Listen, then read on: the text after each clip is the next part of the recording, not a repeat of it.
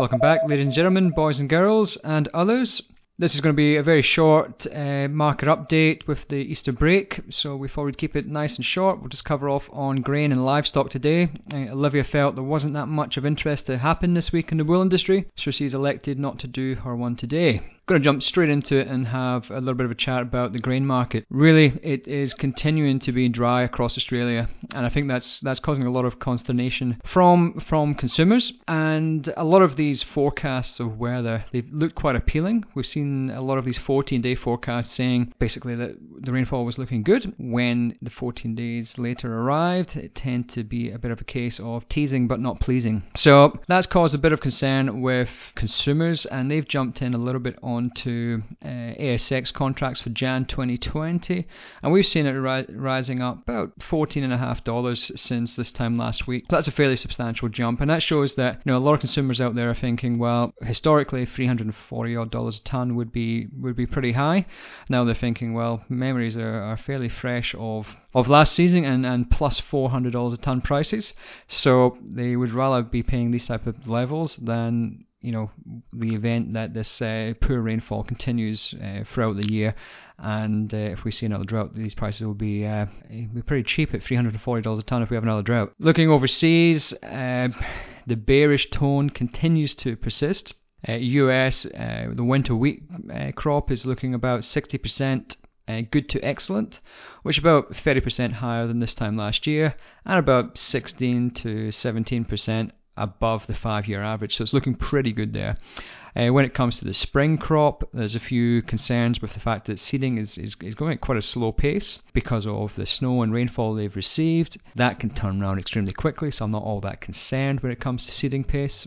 In our friends, our competitors in Russia, looking very good. A number of analysts have came out with 83 plus million tons, which would place it at the second largest crop Russia's ever had. That means that if that eventuates, if nothing goes wrong between now and harvest, we'll see Russia being another main exporter, and there'll be no concerns with any export bans this year in Russia if that does happen.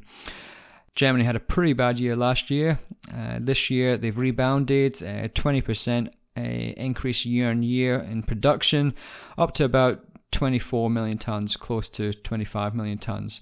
So I guess when we look around the world, things are looking pretty rosy in terms of production. It's just locally here that things are looking very bad. So we are price-wise insulated from the rest of the world. I would still rather see some production and lower prices than high prices and low production. But there's still a long way to go, and we shall just see what happens over the next 6 months. But I guess we just got to, do some rain dances and hope for some, good opening breaks over the next month. And we'll hopefully produce something of substantive quality and quantity to actually sell. So I'm going to pass you off to Matt. He'll cover off on cattle, and then we'll call it a day and wish you a good Easter. And if you are not back until after the Anzac break, have a good one. Yeah, thanks for that, Andrew. Look, this week we're going to talk about the export market again for livestock, and namely the impact that we're seeing, particularly in China, from the African swine fever epidemic. But we're also going to cover some stats on rainfall that we collect at Mercado and publish monthly, which some of the subscribers may or may not be aware of, and that's something that would be interesting to cover, I think. Firstly, with the livestock markets, so that the analysis we looked at this week was really touching upon that African swine flu and looking to see some of the forecasts for the decline in production of pork in China down around 30% this season, which is a significant drop in production, and how they're going to manage to satisfy the requirement for red meat protein into China to make up for some of this shortfall. And we have noted the last few weeks that we've been seeing some increased flows of Australian beef product and lamb and mutton product into China, and obviously that's partially driven by the requirement for satisfying some of this shortfall. But when we look at the broader numbers, we can see that what we're supplying from Australia to China is really a drop in the ocean, and even if we continue to supply high above average levels as we have been in the first part of this quarter, it's going to still not even scratch the surface. If you project forward For the rest of this year, we could be looking at something like 124,000 tonnes of lamb and mutton product and around 200,000 tonnes of beef product. So, just short of 325,000 tonnes going from Australia to China for this season if we stay on track and send across as much as we have been so far in the first quarter. But if you look at that and say, well, how much does that compare to the shortfall in pork production, if they're going to try and make up, you're talking about something like 16.8 million tonne of pork that's not going to be available. So we're really talking around 2% of that overall. So I think there's going to be significant demand out of China for the whole year if the estimates of how much pork they're not going to have this year it proves to be accurate. But there's going to be some Chinese consumers there that are going to have to just forego some of their meat protein requirements, I think, because it's going to be difficult to satisfy that shortfall.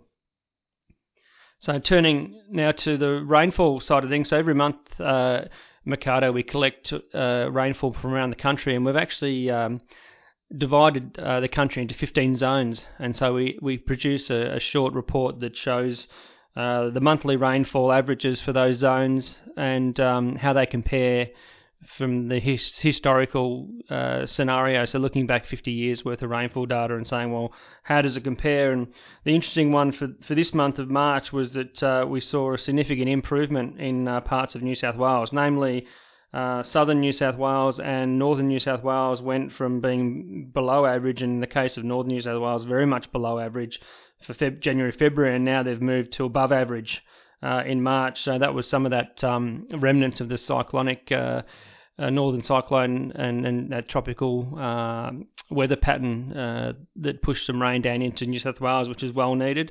Unfortunately, Western New South Wales improved for March, but still below the average for March. So a little bit more to fall there for us to start to see a decent break in autumn. Some other areas that were significant, obviously, with that tropical activity in Queensland, all of the Queensland numbers were well above normal in all of the zones in Queensland. We're still finding in Victoria rainfall below average. Eastern Vic has improved and is just slightly below average, but Western Vic is very much still down at the bottom ends of the normal range. Look, if you're wanting to have a look at your own particular part of the country, because we do cover the whole of the country, just jump on the Mercado website and you can click through to the rainfall data and see where it's sitting this time in the year for your part of the world. And I think that pretty much sums it up. Thanks, Andrew. Well, that's the weekly report from the team at Mercado. If you want to do your good deed for the weekend, please share this with as many people as possible. If you've enjoyed it, please give us a review or a rating on whoever your podcast provider is, whether it's iTunes or Spotify. And again, have a good weekend and stay safe.